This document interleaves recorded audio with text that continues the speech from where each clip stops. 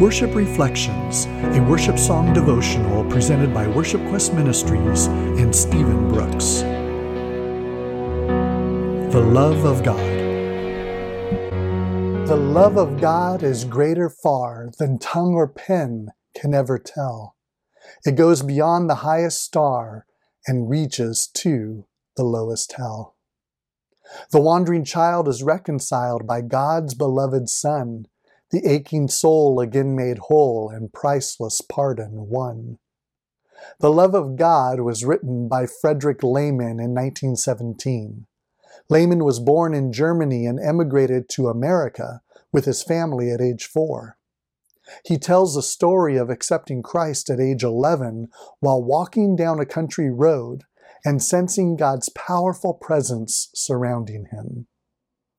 Years later, while living in California, working as a businessman, he ended up losing everything in some business deals gone wrong. It was during this difficult time in his life that he wrote this song, The Love of God. He ended up working long days of manual labor in a Pasadena packing house, packing oranges and lemons into wooden crates, trying to get back on his feet. One Sunday, he was so moved by a Sunday sermon on the love of God that he had trouble going to sleep that night. The next morning, he began writing down lyrics on scrap pieces of paper and on broken crates while he was working. When he got home that evening, he began putting together the melody on his piano. Lehman quickly penned 2 verses, but most songs in those days had at least 3 stanzas. As he struggled to find a 3rd verse, he remembered a poem someone had given him years before. He had kept the poem on a card used as a bookmark. At the bottom of the card, Lehman found these words written. These words were found written on a cell wall in a prison some 200 years ago. It is not known why the prisoner was incarcerated. Neither is it known if the words were original or if he had heard them somewhere and had decided to put them in a place where he could be reminded of the greatness of God's love. Whatever the circumstances, he wrote them on the wall of his prison cell. In due time, he died, and the men who had the job of repainting his cell were impressed by the words. Before the paintbrushes had obliterated them, one of the men jotted them down, and thus they were preserved. We now know that these words are from the pen of an 11th century Jewish poet in Germany named Meyer ben Isaac Nehore. Amazingly, the poem Lehman found fit the melody he had just written, and he had his 3rd verse.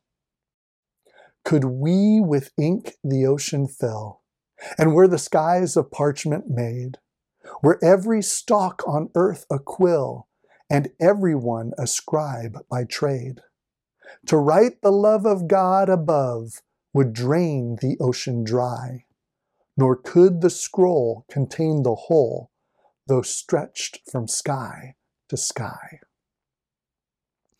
The Christian journey begins with the recognition that you are unconditionally and irrevocably loved by God, just as you are.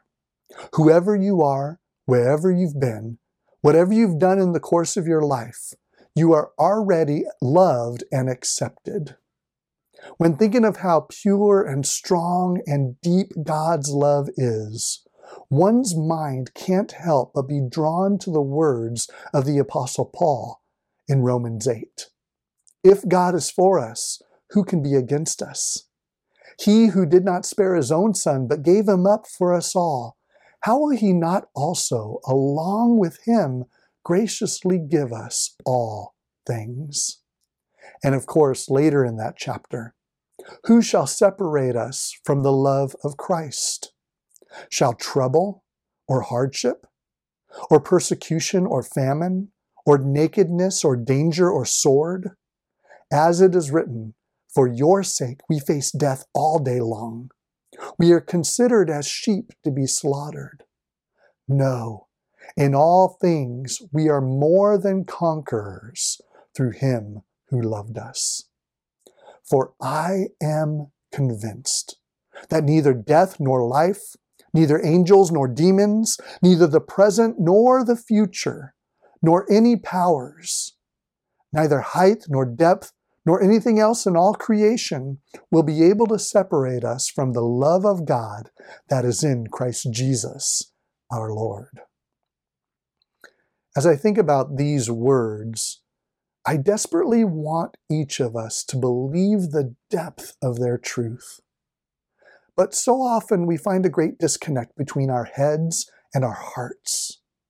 But rest assured, the truth is that if we were to fill the ocean with ink and use that ink to write God's love on the sky, we wouldn't have enough ocean. Nor could we find enough sky to contain all of the words. This is amazing. This is the Father's love for us. Nothing could ever separate us from this love. Nothing. I long for each of us to know this deeply, to experience this richly, and to share this love freely with the world. O love of God, how rich and pure, how measureless and strong. It shall forevermore endure, the saints' and angels' song.